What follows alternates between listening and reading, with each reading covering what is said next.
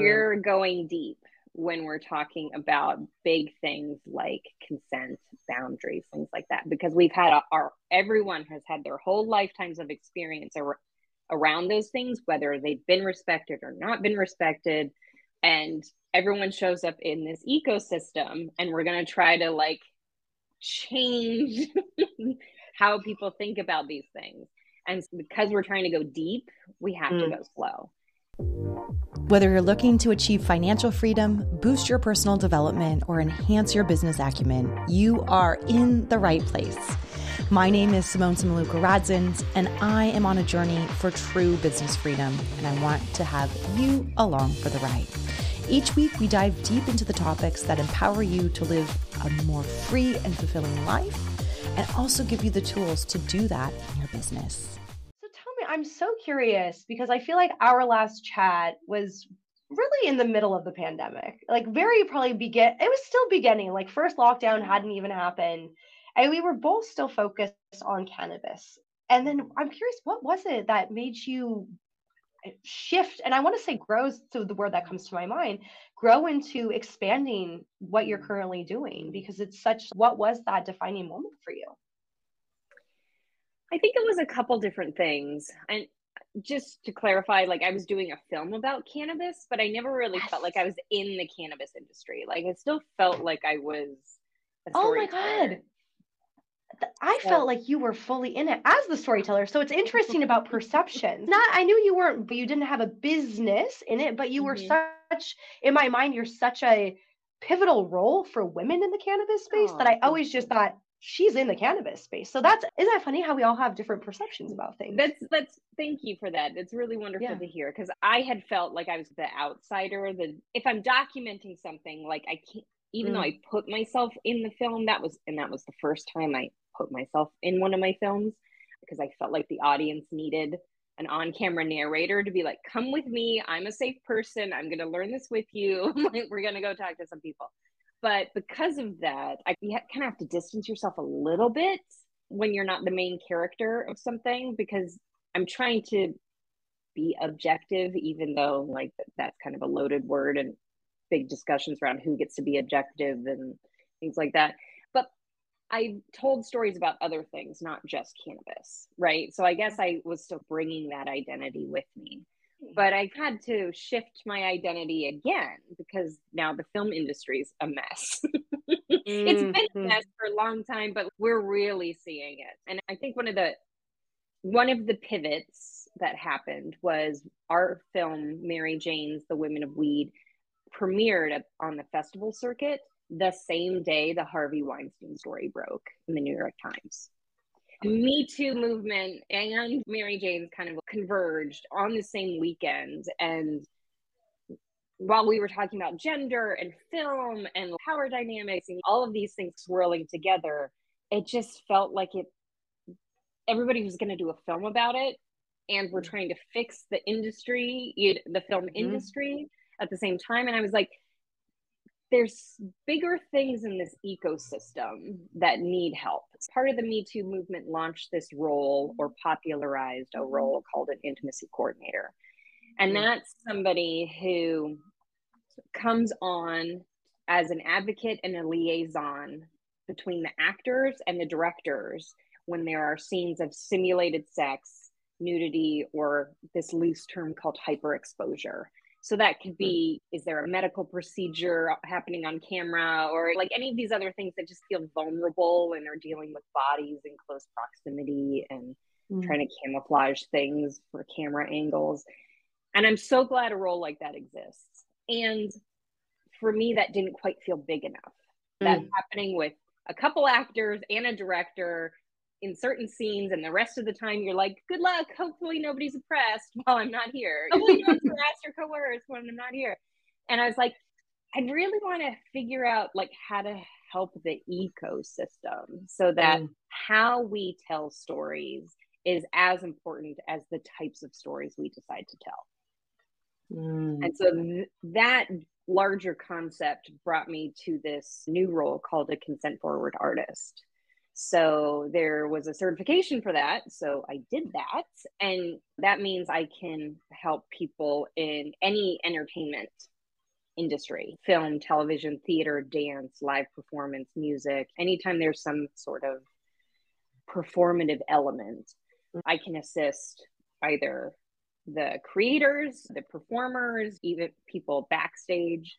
But we're really starting to think about boundary, consent, trauma-informed practices, power dynamics, things like that. And my theory, and I hope it proves true, my theory is that if we can fix those things upstream, by the time we get to the production, whether it's working with actors or real people, all of those things have really been soaked into the soil.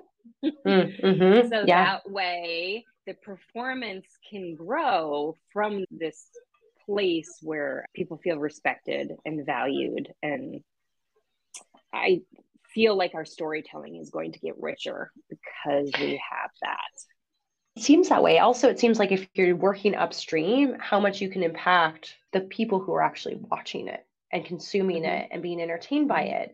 Because you think about an old James Bond film from the 1950s and you're like, what? Did you treat women this way? It's just, it's so wild. And I feel like with all of these movements, everything has accelerated in terms of how we're thinking about things and why we're saying things and why we're doing things. And there's such an impact on the general population about entertainment. Like we just consume it all the time.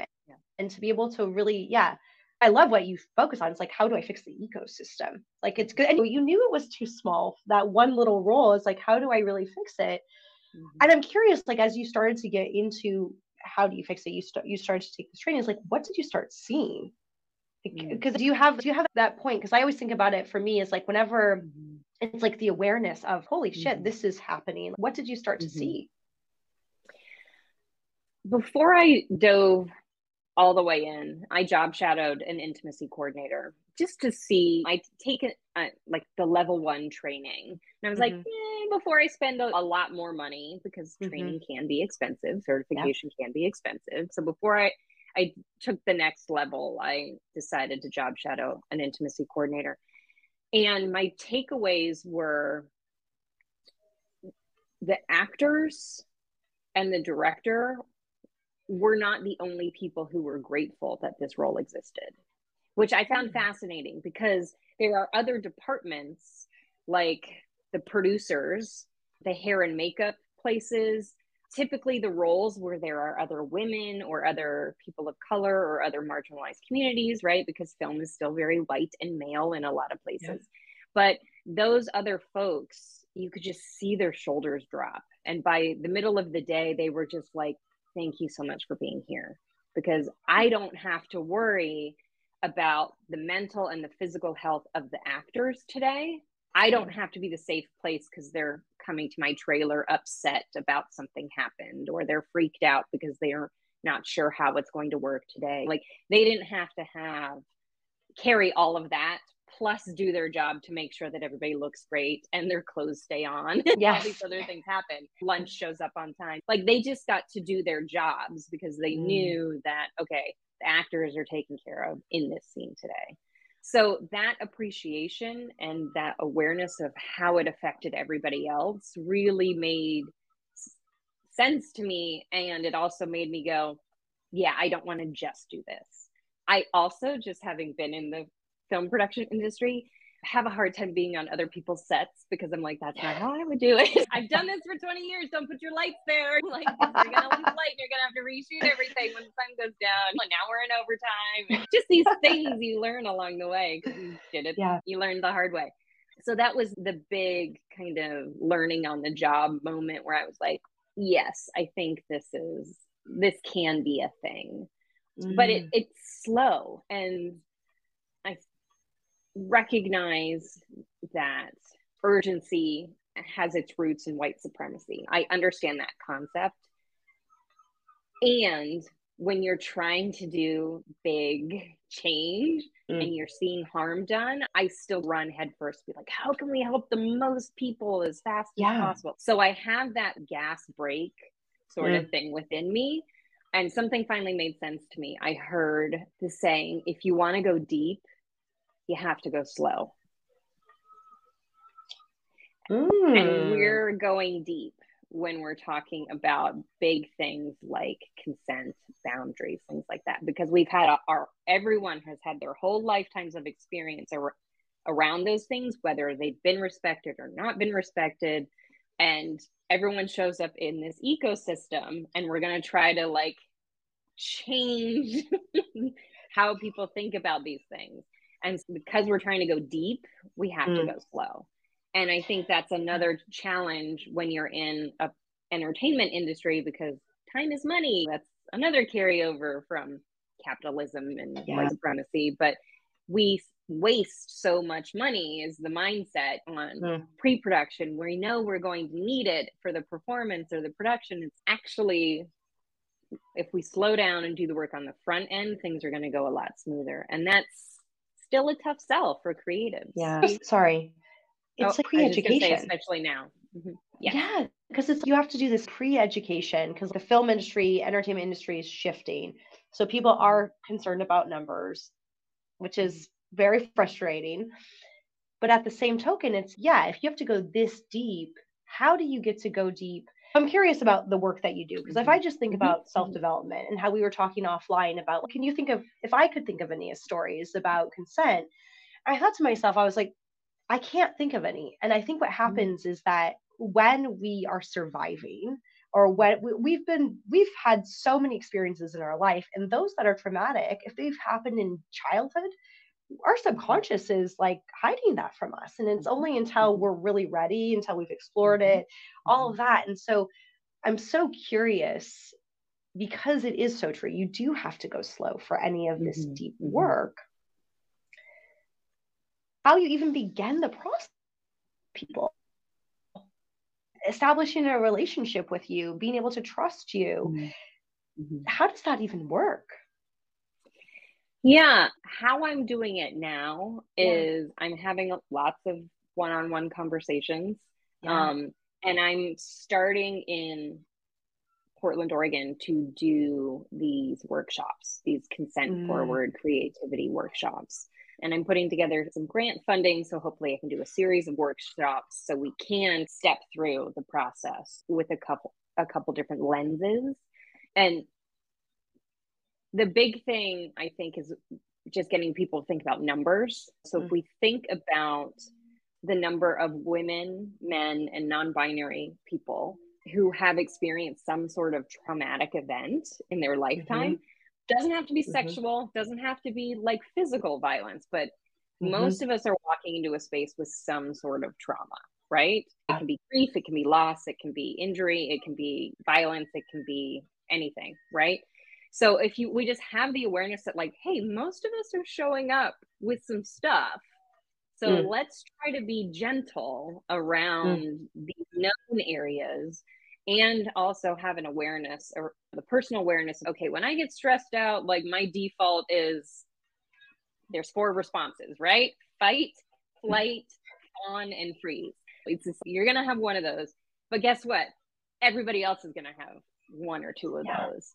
And so if we're on the lookout for ourselves and other people, hopefully you can try to get ahead of some things. The other thing, when we're telling stories, we want them to be dramatic, right? That's why people watch. We want the drama. And I really try to make the case of, let's keep the drama in front of the camera, not behind the camera.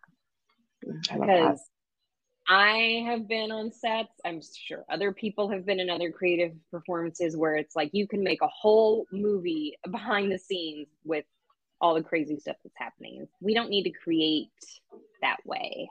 And in fact, I believe we are more creative when we're not in this stressed, like traumatic, triggered space. Yes, necessity is the mother of invention. Scarcity can come into that too, of like, how are we going to figure this out? The show is coming up. That can be part of a creative process, but we don't need all the other things that go into that make it re-traumatizing for people. Absolutely. It's such a good point, because when you're in that flight mode, you don't have discernment. You can't really see things the way that they are, because you're putting your own filter on it. It's really deep. Yeah, you're not using your human brain. You're using your lizard brain, your animal brain. Exactly. just it's all on instinct. This is not higher, deeper thinking. Yeah. Going back to your question, like how do we start? If I have the time, I like to have one-on-one conversations with department heads so that we can get to learn how each other work and just ask them questions about what you're really trying to do is build some community agreements, right? Of like, how do you like to work? Okay, here's how I like to work. What do you need? How do you show up best? Those sorts of things. If we don't have time to do that, the other thing I try to do is what's called a boundaries check-in. This might be a good segue. So what are boundaries, right? So I'm going to read this definition because every word is important and I want to make sure everybody gets it. So personal boundaries are guidelines, rules, or limits that a person creates to identify reasonable, safe, and permissible ways for other people to behave towards them and how they will respond when someone passes those limits. So what we're trying to do is create these guidelines, rules, or limits for each individual, right? You have your personal boundaries, and then we're trying to communicate them in a group.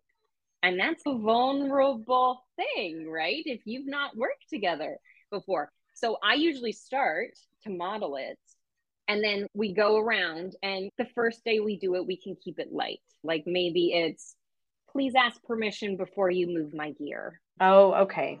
So very. Or I have to leave at 5 o'clock today. So let's make sure we're wrapping up around 4:30. So we're keeping it light, right? And if I have even more time with folks, I try to start doing some movement exercises. Brene Brown, love her. She has some really great wisdom, but she talks about how we move what's in our head and our hearts through our hands, right? Or if you can get it into, another way to think about that is if you can move it through your body, the rest of you will start to understand that body intelligence, right? So I try to do some movement exercises with people, and they're very simple. They don't require a lot of choreography or anything, but it's just simple, like mirroring exercises with people. And what you start to cue into is the emotional intelligence of just eye contact of when somebody doesn't want to do something. So there's things like, hey, if I'm gonna move my arm there, I'm just not gonna move my arm. But you might be going, yeah, we're gonna go do this crazy thing, and if I don't want to do it, I'm not gonna do it. So it's like you have to cue into your partner and be like, oh, their eyes changed, or there was some physical resistance of, oh, that's right, they can't move their arm that far because they have an injury. Or you start feeling these things in your body, and then you can reflect on them, and then we wrap up and talk about it. The other great thing I'll share about Brene Brown is in her book, Dare to Lead, she talks about trust. And the way you build trust is, her acronym is BRAVING. And so she calls it a braving inventory. And boundaries represents the B. So if we can start with boundaries, we can start building trust. And from there, we can start creating these safer and more creative environments. I love that. And the reason why I was like, we've got to talk about this is from the work that I've been doing. I've noticed that a lot of female entrepreneurs, and then I'm now a mom, and I feel like I had this whole idea of what I thought were boundaries that are now no longer boundaries, and just like this whole kind of identity shift of learning it. And I'm just curious because I had to really ask myself, what are boundaries? And really be honest with myself to start really deciding what they are. And as I continue to grow into myself, into the version that I'm always trying to become. So every day I try to do it a little bit more. I realized, wow, I could set bigger boundaries. I could set something stronger. I'm actually not prioritizing myself in this way. I'm curious, how has it been though? Because I know creatives are a little bit more in tune. I'm coming from Simone's life, right? So maybe I'm just not the average, but then I'm coming also from the people that I've worked with that have noticed that they're not that good at setting boundaries. So is this something, as you're talking to people, they have a lot of curiosity about, and they know exactly what their boundaries are, like to go, because layer one, oh, okay, yeah, I got to leave at 5. I think for a lot of people, that's actually pretty hard to say. Where is that spectrum that you've been able to witness through doing this work? I would say most people are closer, at least initially when they walk in a room and they're learning these concepts for the first time, they are closer to the I have no boundaries place. People even say that as a point of pride, because in the creative space, if they've done any performance training, they've probably done some improv. And one of the rules of improv is yes and. So I'm just going to keep going with whatever it is because that's what we're doing. The other myth that comes up often for folks in an entertainment space is if I say no, I'll get fired.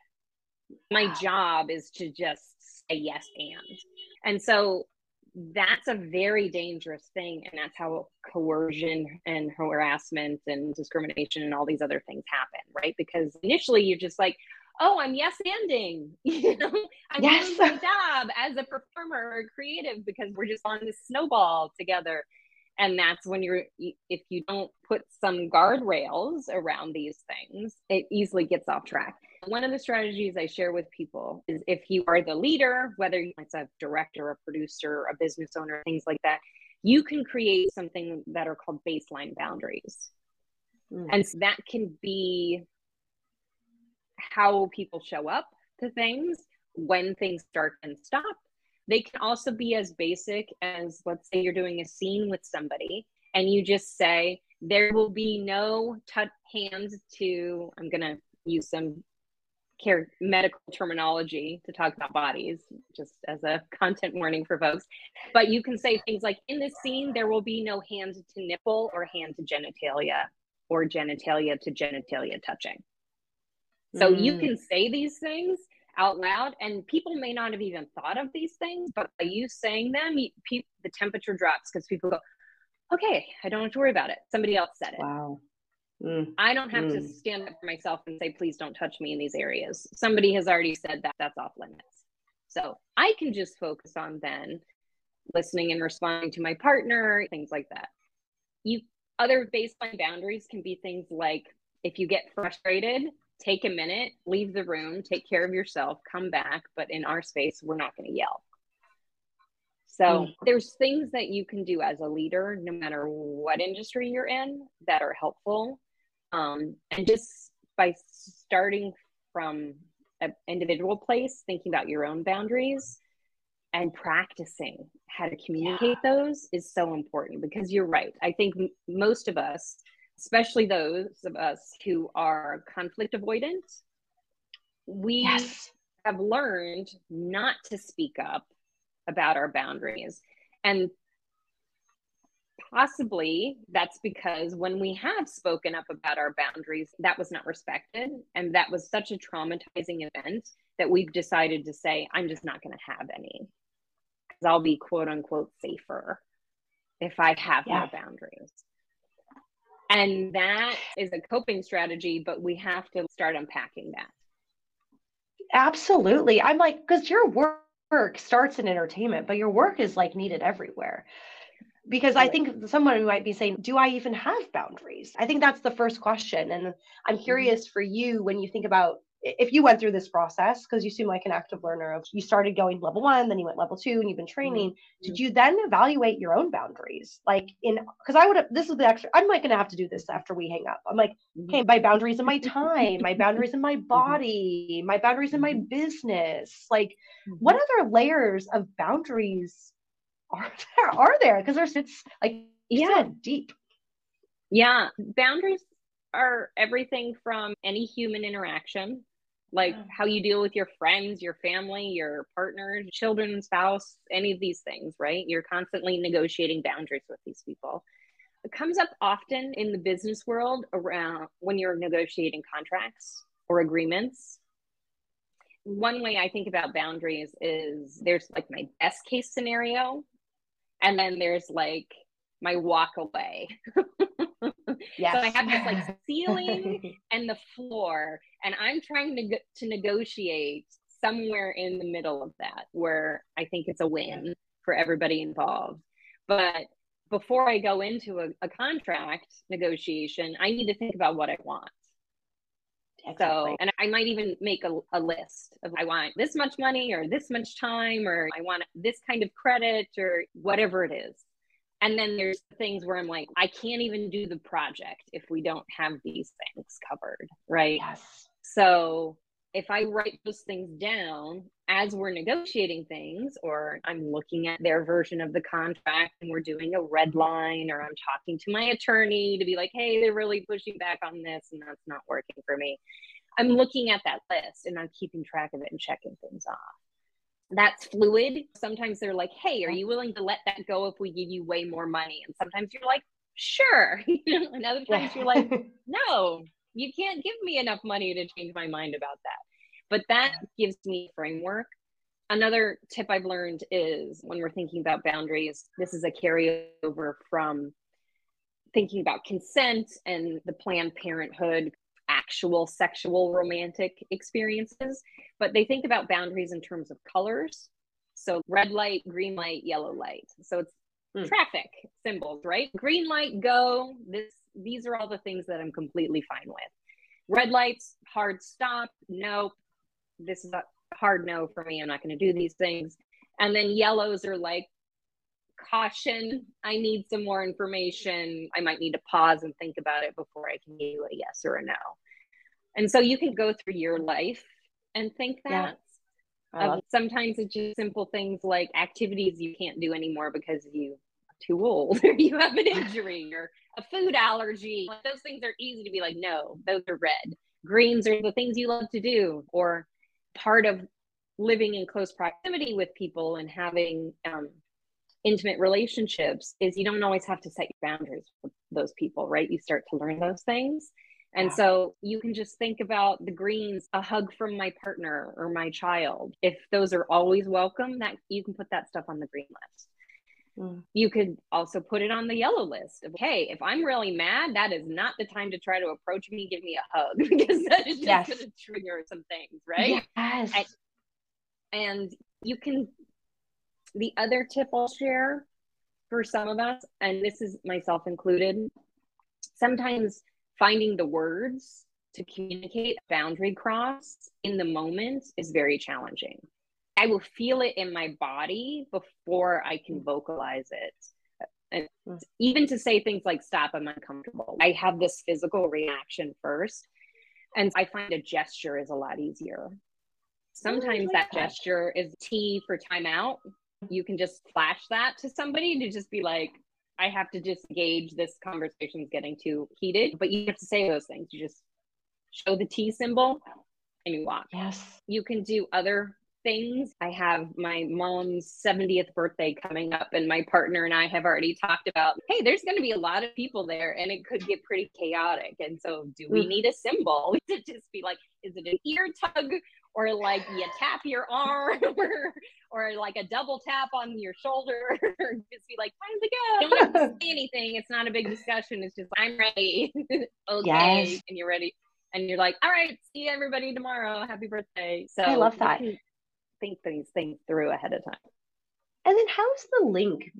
I'm always like thinking, is this a pyramid of what's the relationship? So it's, you almost have to figure out your boundaries then to be able to have the discussion about consent. Because I know, so we talked about boundaries, the consent, and like we talked about trauma as well. How does that, if you had to think about the relationship between boundaries and consent, how would you describe that relationship? Start with boundaries, and that leads into consent. Yes. All right. Because there's a couple acronyms for consent that we can talk about. There's two different ones, but how you get there is your own understanding of boundaries and your understanding your partner's boundaries or the group's boundaries if you're working with more than one person. The idea of consent is actually something that was originally defined by Planned Parenthood to talk about sexual or romantic encounters. And the acronym for that is FRIES. And that stands for freely given, reversible, informed, enthusiastic, and specific. And if you think about your past romantic experiences, it's really interesting once you start going through these things to go, even at the moment, if you thought something was consensual, you're like, actually, I didn't have all the information before that happened. Or I said yes, and I thought I was saying yes to this, but they heard I was saying yes to this. And that led to an awkward moment where in the middle of something, we're having to go, wait a second, what are we doing? And not everybody stops in the moment either, right? Just starting there is an interesting place to think about. When we apply that to work, that same acronym doesn't really work. So there's a couple adjustments that folks have made. So this group called IDC Professionals, that's where I got my certification. It stands for Intimacy Directors and Coordinators. Okay. They adopted an acronym called CRISP. And so that stands for Considered, Reversible, Informed, Specific, and Participatory. So they kept reversible, anybody can change their mind. Informed, like you want to have some information so you know what you're agreeing to. And specific, which is the nitty gritty of what are we actually doing, right? Okay. Those are important for real and performed things, right? Whether it's intimacy, romance, or just like professional work, right? But we have to replace some letters, because considered, or excuse me, let me look at my acronym.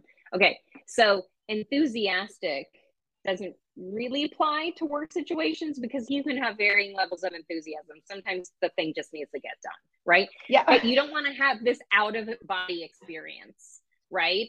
So you want to be able to stay present and fully participate in whatever it is. So that's important. And the other one was considered. They added considered. And that's important because you want to understand all the power dynamics in play.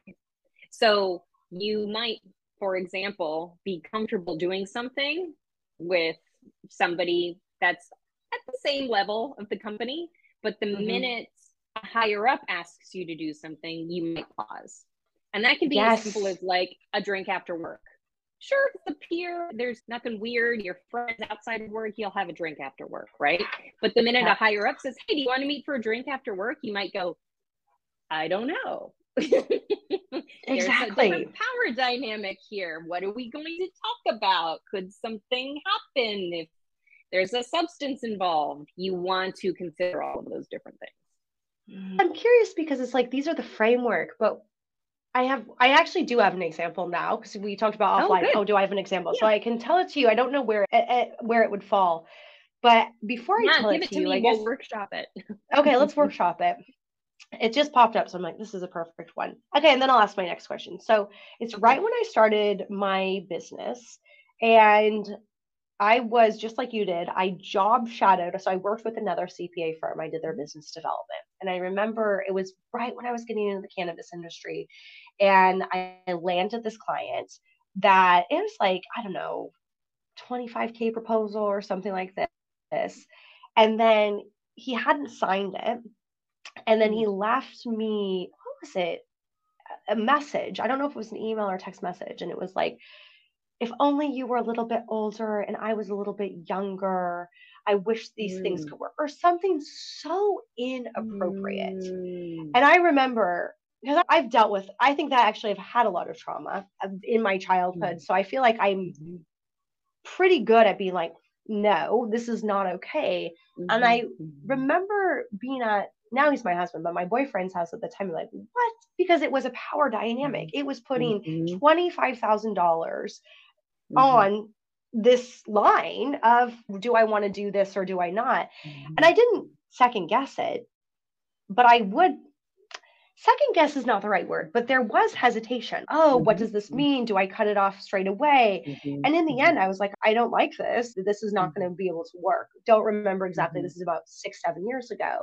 And in the end, it was a firm, and he ended up working with another partner. So I didn't even work with the person. What do you, I'd love to workshop that, because that's how I still think I would have responded. Maybe now I would have been a little bit more like, why do you think you can say that? And had more confidence in being able to explain this is totally inappropriate. I don't think I said that. Yeah. I wish I could go back to those texts, but they're long gone. Yeah. I'm sorry that happened to you. And I wish that was less common. And unfortunately, I think people who identify as women, or we come from other marginalized communities, and when you add an intersection of those things together, it is much more common that people feel they can say things like that to us. Number one, I just want to start from, I apologize that's happening. That makes me feel like we still have work to do, right? Yeah. Secondly, I want to just commend you for taking the pause. That experience gave you pause, so you took the pause. So that's giving you an opportunity to tune in, to try to get the message from your body up to your mind, to say something's not right. I don't want to move forward. And you don't have to unpack everything in the moment to be like, where is this stemming from? Because you can't do that level of thinking when you're in a stress response or a trauma response. But I think what you did was you started going through this CRISP acronym, whether you knew it or not. Oh. Because you started to consider, what does this mean? Right? You recognize that you had agreed to something, but this action was now making you second guess it. So that's the R part. That's what makes it reversible. You had information, right, about this person. You understood the power dynamics. You knew how much money was on the line, right? There was a specific experience with this person where that crossed that line for you. So that's the S, specific. And participatory, the P, you decided not to do it because you did not want to participate with this person. So you went through it and you just didn't know the acronym. But this is why I find like just introducing this framework is really helpful for people. Because I go through this, and it can be for an innocuous thing like attending a Zoom meeting where I know there's going to be some sort of conflict about like, how is the board going to spend this grant money? Or it can be like these little things. And yet I now go through my CRISP checklist to be like, okay, how do I want to participate? Am I going to be on camera? Am I going to be off camera? Am I going to be in the chat or not? You just go through these things and you can figure out your consent that day. But going back to your example, Simone, I think ultimately it sounds like you made the right decision not to work with this person. And you listened to your body. There was something that you were like, no, this doesn't work. And even for that price tag, that's not worth your mental and your physical health. And I think that's the tricky part, right? If we're working in a place of scarcity, and sometimes these emerging businesses, you're young or emerging founders, or like you're in a creative endeavor and you never have enough money, right? You're coming from this place of just make it work, or I really need the money because I have to pay rent, or whatever these things are. And so it makes it hard to walk away. But you would probably counsel any of your clients, like, if it's no deal is better than a bad deal, right? Exactly. And in this situation, it's the same thing. No deal was better than a bad deal to work with this person. And you valued your mental and your physical health over whatever that financial payday was. And I think that's like how it's all about redefining wealth, right? So like the W is your wallet, but your mental and your physical health are like the H in wealth, and your experiences and all of that. And I'm just thinking, if anyone who's listening to this and has ever been in the same situation, is like, you nailed it. It's like coming from that scarcity where you believe that's the only solution is only going to open up a bigger can of worms down the road. Like if you had decided, if you feel the physical sensations of like, no, this doesn't make sense, and then you decide to go through with it, it's like the slippery slope. Then what's next? And it's yes to this. What else are they going to get? Exactly. And especially with power dynamics, it seems like, I'm like, you have so much work to do. You was like, you got to teach women about this stuff. And that's why I'm glad you're on the podcast. But it's, I guess because I have to get you on again. Like we were about to wrap up, and there's so much still to unpack. And I think that we can know all these things, and we have to embody them. But what happens, I think, for a lot of us is that we're afraid. We're afraid of actually speaking up. We're afraid of doing the thing, of saying it, even when it's freaking scary. What can you tell somebody? What guidelines, what framework, or what can you just give us to remind us that's actually not the case, that there's so much more power with being able to speak your voice? Yeah. I wish there was one thing I could share and that would make it easy for everybody. I think it really just comes down to practice. And one of the seemingly simple exercises that we did in my training, they were like, for the next week, say no to something at least once. And it could be anything, right? But like that, some people have so little experience saying no that like that was the stretch goal for them. It could be anything. Yes. Do you want a second helping of mashed potatoes? No. No, thank you. Or it could be like somebody coming up to you at the store, asking if you want to try a sample, or somebody asking you out on a date, or somebody asking you to stay late at work to finish a project, whatever it is. Like you just have to practice. And as you practice, it gets easier. It's a muscle. But I think starting in relationships where you have a more equal power dynamic, or if you're in any of your intimate relationships, whether it's a family or a spouse or something like that, if you feel, and there's power dynamics in that too in some people's environments, right? But if you feel comfortable enough, just practice, and then it becomes easier. One thing I like to do also is write it out. Like sometimes I have to, again, move the things from my head and my heart through my hands. So sometimes I just have to type out my response to something, even if I don't send the letter. But sometimes I just need to be like, you know, all the anger and the stress out of, and you did this and that's unacceptable. Like sometimes I just have to do that. I can delete it, I can burn it, I can do whatever I need to, but that just helps me process my thinking around it and find the language, because again, I felt it in my body before my words could express themselves around it. It's so true, because when you're holding it in your body, like you're stuffing down those emotions in your body, and you have to be able to release them. And so doing the somatic work, or just as Brene Brown said, and you mentioned, is like writing it out or moving it through, is let it happen and let it go and stand with it. It's so powerful. And if you don't, I'll just say that's where you have these moments where people have just stuffed it down. There's going to be that moment where something really small and minor to everybody else is going to happen. And that's going to be your powder keg moment. I'm just like, kaboom. Yeah. And then your reaction is not matching what the rest of us have seen, but that becomes a traumatic moment for everybody. So instead of inflicting more trauma on people, it's deal with your stuff. Yes. So that you can show up and be participatory with other people. So true. Wendy, so what's your plan for these next, you've now learned all this stuff, you're giving these workshops, what's the big vision?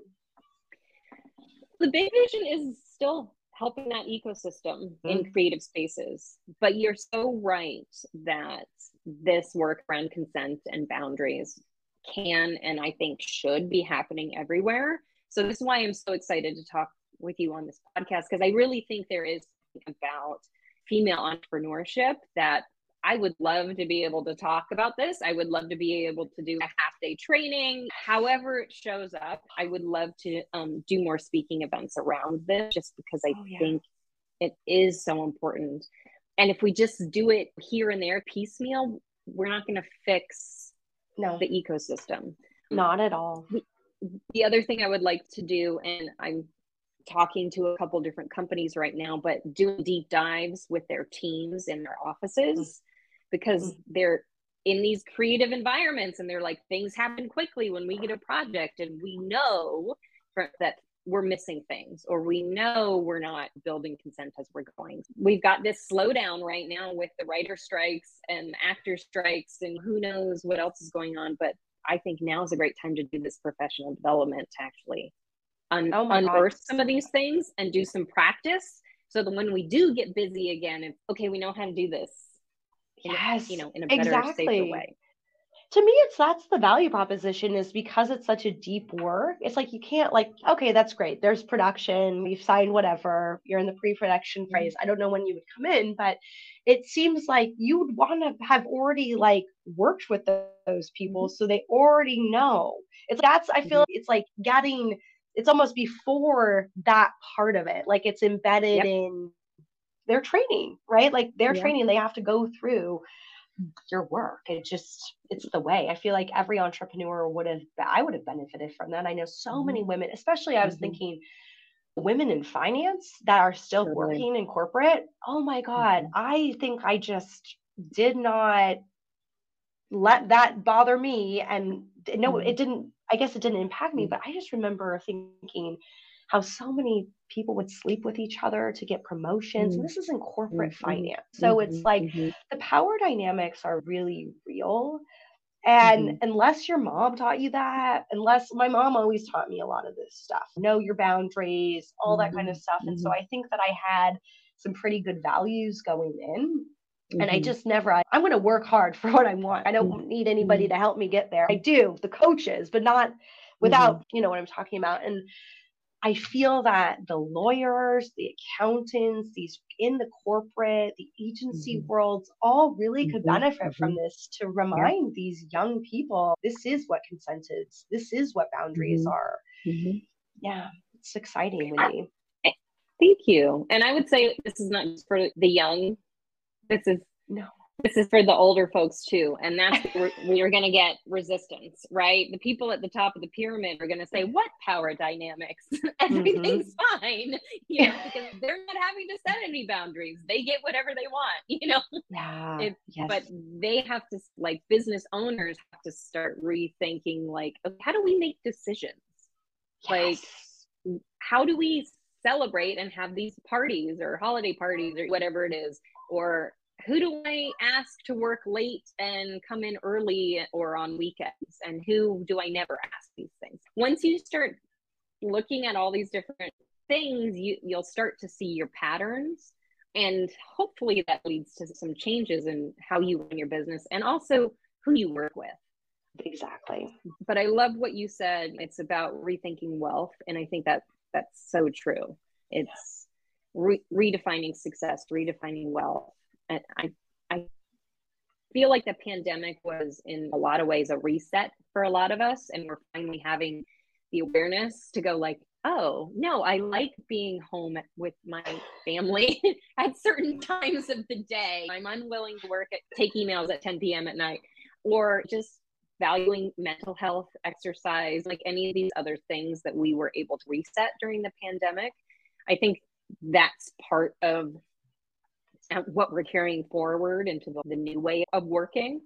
And we've had these big cultural movements, the Me Too movement, the movement for Black Lives Matter. We're talking about unions again. We're talking about health insurance again. We're talking about these big social support networks that had been pushed to the side. And we're now going, oh no, these are actually really important.